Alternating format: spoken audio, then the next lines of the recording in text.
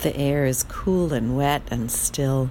There's the faint aroma of gasoline from leaf blowers and the roar of jet engines as they approach the airport. After my sweetheart picked up the turkey, and while the figs baked for tomorrow, we had time for tea on the porch swing before diving back into preparations.